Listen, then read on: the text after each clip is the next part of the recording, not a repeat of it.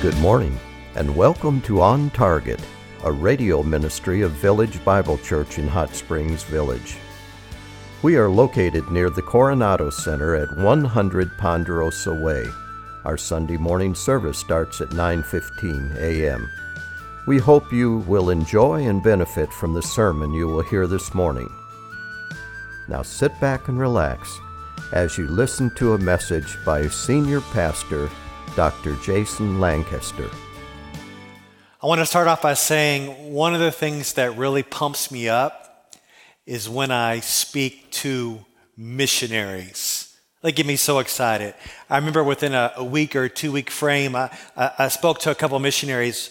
One took a short-term trip to India, and another came back just from a long-term stint in China.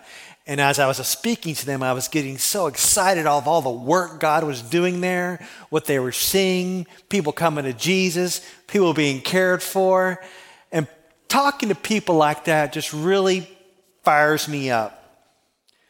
But a common misconception is that the radical work that God does overseas cannot be duplicated in America.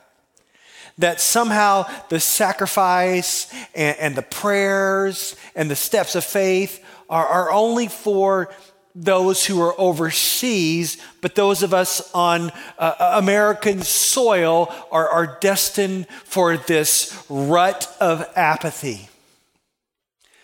Don't you believe it? The same God who is working overseas is the same God that is working in America. And the same God that is using people overseas is the same God that wants to use you here. And I believe that God has called you and molded you and crafted you in such a way to have maximum impact here and now, wherever you are.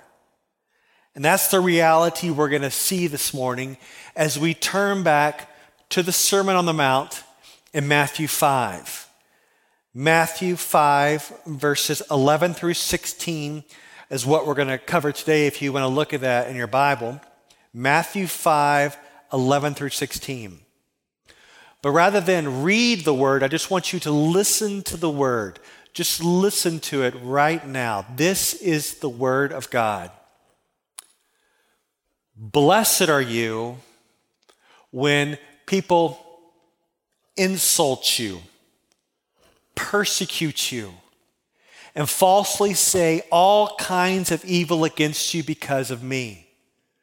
Rejoice and be glad, for great is your reward in heaven. For in the same way they persecuted the prophets who were before you. You are the salt of the earth. But if the salt loses its saltiness, how can it be made salty again? It is no longer good for anything except to be thrown out and trampled by men. You are the light of the world. A city set on a hill cannot be hidden.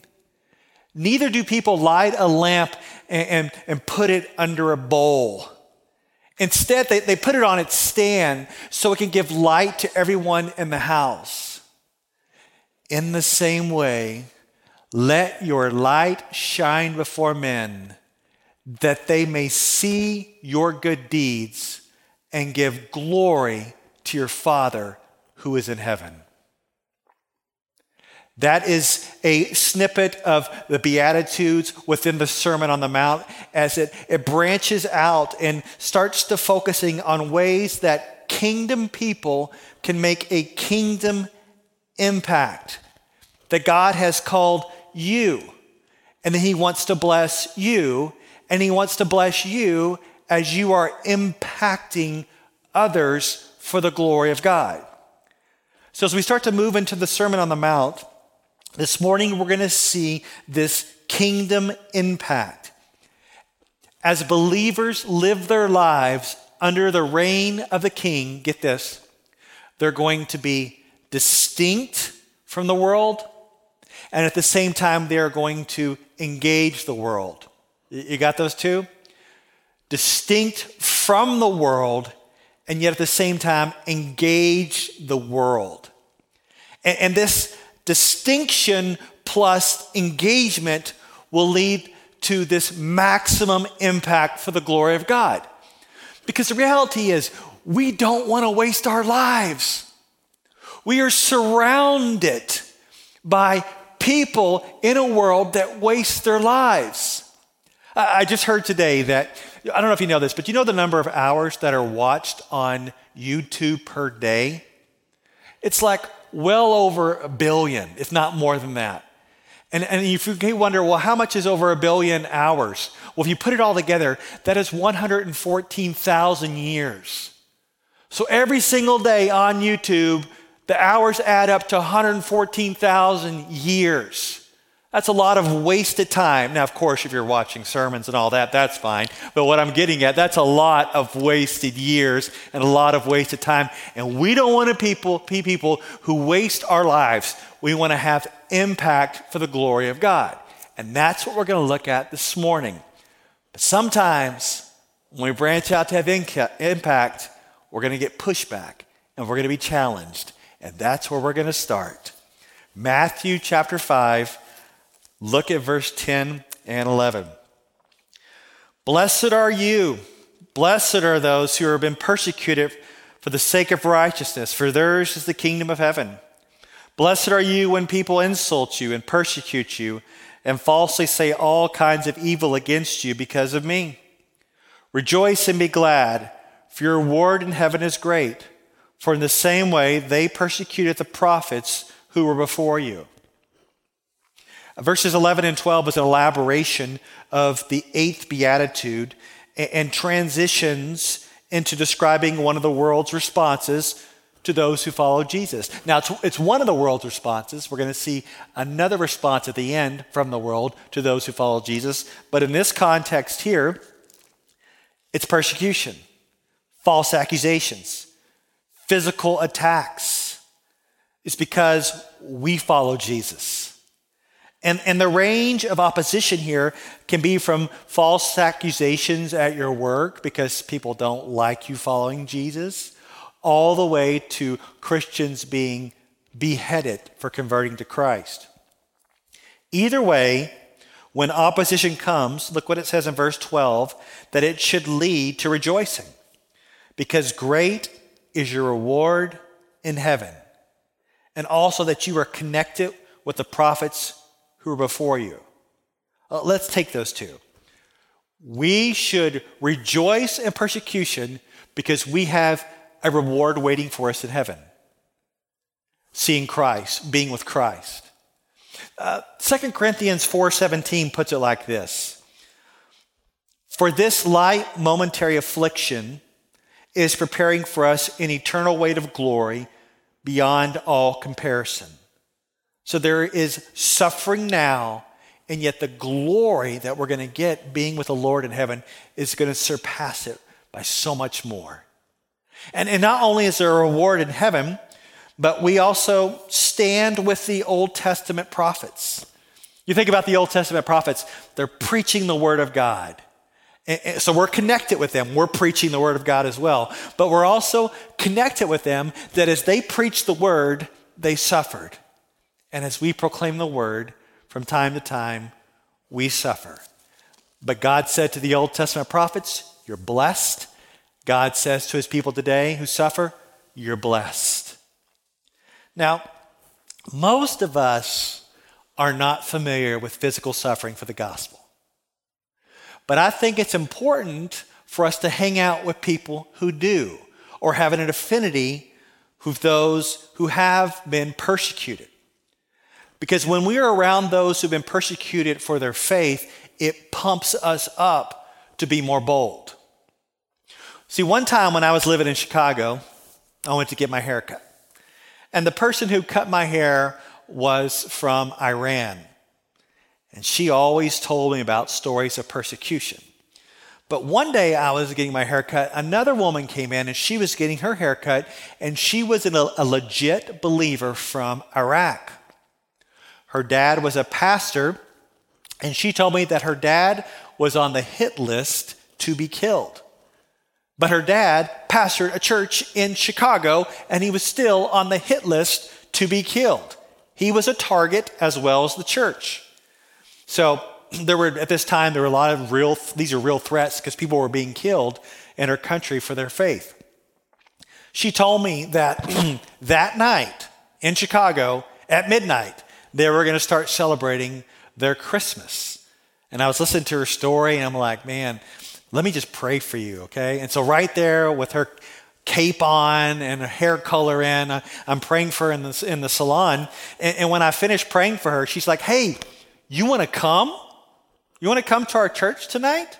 And as soon as she asked me if I wanted to go to her church that night, I was stuck. And I was thinking to myself, I don't know what to say because you just told me that your dad's a target, the church is a target, people want him dead, and the church dead. I'm not so sure I want to do that. I'm not saying anything, but my hairdresser, she jumped in and said, oh, no. He can't come. He's got kids. And what she meant by that is I had kids. I had to stay home with them. I couldn't be out late at night at a church. But what I'm thinking is, I have kids. I can't go to your church tonight with the possibility of being killed. Isn't that ridiculous? God, guess what? I have kids, so I can't be martyred. I have kids, so that exempts me from suffering. Do you think that's the way our brothers and sisters around the world think? Oh, I have a family. I can't be killed for my faith. Oh, I have kids. I can't be martyred. My hairdresser and her friend were telling me how they know lots of people, friends and family who've been killed and persecuted for their faith. Who am I to say I have a family, therefore I'm exempt?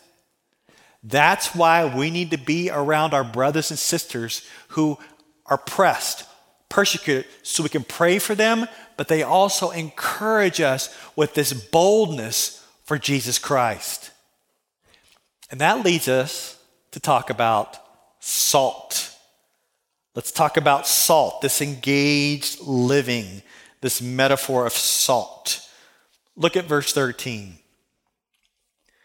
You are the salt of the earth, but if the salt has become tasteless, how can it be made salty again? It is no longer good for anything except to be thrown out and trampled underfoot by men. What does this mean?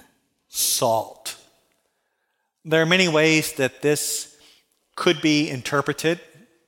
Some see salt as a preservative, that due to the lack of refrigeration during this time, salt was rubbed into fish or meat to slow down the decay. So in this sense, we could say believers are salt in the world to restrain evil. Others view salt more as a flavoring, like flavoring characteristics to what they would eat, meaning that believers have some sort of kingdom-centered seasoning that has a positive effect upon others. Some also interpret salt to be like a fertilizer in some soils, which would mean that followers of Jesus promote the growth of God's kingdom. It's hard to tell exactly what Jesus has in mind with regard to salt. But if you put it all together, he definitely wants believers to be having an impact on the world. That we are to embody these beatitudes, these kingdom norms and standards, and we are to impact people for the glory of God. But the flip side is, but if the salt loses its saltiness, how can it be made salty again? Jesus says it's no longer good for anything except to be thrown out and trampled underfoot by men. If the distinctiveness of salt is lost, it's worthless. Throw it out. Let it be trampled under people's feet. And the same way, if someone claims to be a follower of Jesus and is not following Jesus, impacting others, then their faith is worthless. They are an imposter disciple and useless. And this metaphor is warning us not to blend in with the world, but to be a distinct people that impact the world. I once read this book, and you probably could read this in several different places, but I read this book called Kingdom Ethics. And it said that one of the implications of the church being salt on the earth is that the church is a pioneering community. That the church is so distinct from the world that they stand out, that they are this pioneering community that impacts people with the gospel. Now, I want you to think about this. Many of you can think about past generations and the work that past generations have done in impacting the world with the gospel. In the past, the church, this is awesome. You know this. The church has led the way in building hospitals. I mean, all around, we got hospitals with church names on it: Baptist, Methodist, Presbyterian. They started schools. Christians have reformed prisons. They have sought the abolition of slavery. Christians have established nursing homes and orphanages, all the while proclaiming the gospel. We are to be a church as a body that is a pioneering community. We are to step out in such a way that we collectively impact the world for the long haul, caring for people, loving people, being this distinct community, even in America, that stands out. Now, I don't know if any of you are ready to start hospitals or orphanages right now, probably not. But as individuals, collectively, in even our little small groups, those who are suffering in our group, we can bring them meals. And when their neighbors say, "Who are these people that keep bringing you all these meals?" And you say, "Well, that's my church. They're taking care of me. Do you need some meals too?" And when people look at our church, may they not see our church where we're going at each other. May they see our church having unity and love. Unlike the world, which is so divided right now, may our church not be divided. May we be this pioneering community that is distinct in our unity, that is like salt, attractive to the rest of the world, so people can see that we not only believe in Jesus, we actually live what we believe. And this brings us to the last metaphor: light. We're not to withdraw, even though we're distinct, we're to engage the world. Look at verse 14. You are the light of the world. A city set on a hill cannot be hidden. I thought Jesus was the light of the world. Well, he is the light of the world, but his followers who have been transformed by grace are also called the light of the world. The nature of the disciples is light, as the reign of God in Christ has changed us, right? And don't just think, I know you grew up singing the song at camp, this little light of mine, I'm going to let it shine. Don't just think about you. Once again, think more collectively, the pioneering community, or as it says here, a city set on a hill cannot be hidden. We are to be this city set on a hill in this dark land. We are to be this well-lit city that cannot be hidden but stands out. Look at verse 15. Jesus says, "Nor does anyone light a lamp and put it under a basket, but on the lampstand, and it gives light to all who are in the house." It'd be so absurd to think about someone who would light one of these little oil lamps with a little wick and then stick it under a basket. Why in the world would you do that? It wouldn't be any good at all. That is why you take that little lamp and you put it on its stand, and it gives light to everyone in the house. Now to the point, verse 16. "Let your light shine before men in such a way that they may see your good works and glorify your Father who is in heaven." Your distinctiveness as a believer and our distinctiveness as a pioneering community church should be to bring attention and praise and glory to God, so that when others see us, this city on a hill, they see these good works that we are doing, all praise will go to God. You see, the Christian life is more than just our little private devotional life where we wake up, get our coffee, get out our Bibles. It's more than that. And it's more than our corporate worship services. We are called to engage the world as light by doing good works. We are saved by grace through faith alone and the finished work of Christ alone. If you are truly saved, you will produce fruit. You will produce good works and good deeds. And part of that is gospel proclamation, the promotion of justice and mercy and peacemaking, lives characterized with integrity, considering others better than ourselves, using our money to care for others, words that are gracious and kind, and basically an all-around life that lives for the will of God. This is the weighty life. This is not the trivial life, it's the weighty life. It's the life that brings glory to God. And we are told that as we live this week, unbelievers will see our good works and glorify your Father who is in heaven. So not only do we see the response earlier in the passage, right, where believers are persecuted for their good works and following Christ, but sometimes unbelievers will see our good works and give glory to the Father in heaven.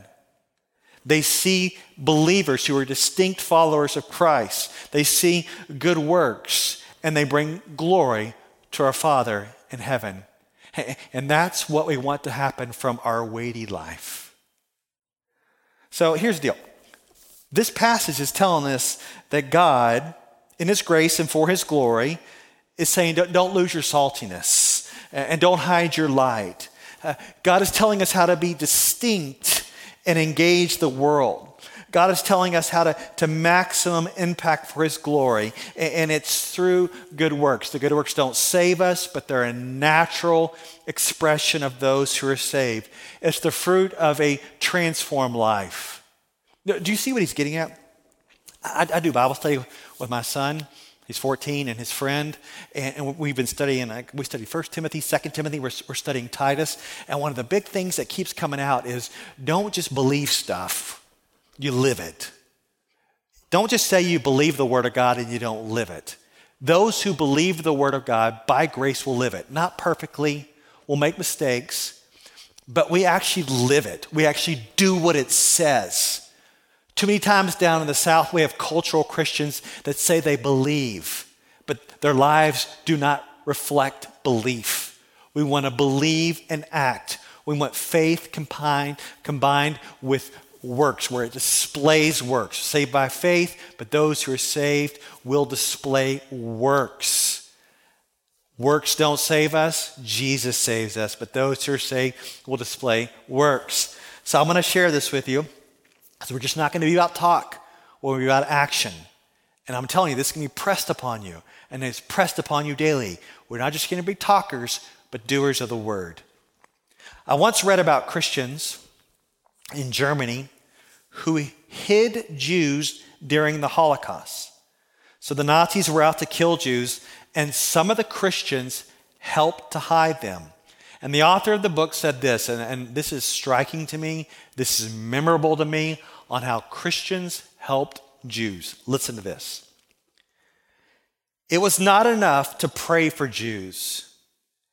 It was not enough to hope for the best for Jews, to wish someone would help the Jews, to have feelings of compassion toward the Jews, or to dream of a world in which neither Jews nor anyone else would be murdered. Nor was it enough to have the intention of helping Jews, to talk about helping Jews, or to make plans to help the Jews. What had to happen was for Christians to welcome needy Jewish strangers into their homes, to provide this much food and that much money, offer hiding places and hygienic services and medical care and false identification and transportation and protection, and to do such things indefinitely at constant risk. And there were believers in Jesus who did that, many of them at the cost of their lives. And we look back now and we give glory to our Father in heaven for Christians who stepped up to help the persecuted Jews. They obeyed. They were salt. they were light, and they let it shine with their good works. Isn't that awesome? But let me tell you something really, really horrible. You ready for this? Most of the Christians, at least the professing Christians in Germany, didn't do anything. They didn't do anything. Well, why not? Well, maybe it's just the way things already were. They didn't want to be persecuted. They didn't want people to mess with them. They wanted to play with it safe. And I think one of the dangers in our church today and in the church in America is that we can do a lot of talking without a lot of actions. We can talk, and I can preach sermons week in and week out. And we may do a lot of this aspirational talking, but where is the action? We are called to be salt. We are called to be light, to let our good works and our good deeds be shown so that our Father may receive glory. And you may not be a missionary in a foreign land, but wherever you are right now, God has placed you there, and He wants to use you to impact the people around you for Jesus. He wants to use you to impact those who are suffering around you for Jesus. God has called you and placed you. I don't care what age you are. You are not dead. You are alive. God wants to use you for maximum impact for His glory right here, right now, wherever you're at. Do you believe that? Let's ask God to empower us and give us eyes to see how to glorify Him. Let's pray. Lord, you have saved us. You have saved us. You intervened and brought us Jesus. Brought us to the Father through His finished work and His resurrection. I just ask you give us eyes to see people around us that need Jesus, and we are the ones to tell them. Give us eyes to see those who are needy around us, and we are the ones to care for them. Give us the eyes to see those who are emotionally hurting, and we are the ones to talk to them. Lord, I just beg you to help us not to be just hearers of the word this morning, but doers, so that others may see these feeble, grace-fueled good deeds and give glory to you and you alone. In Jesus' name, amen. We hope you enjoyed this message. It was preached recently at Village Bible Church. You can hear this message or let others know about it by visiting our website at vbchsv.org or call us at 922-0404. Meanwhile, have a blessed day as you walk along the way, guided by God's Word.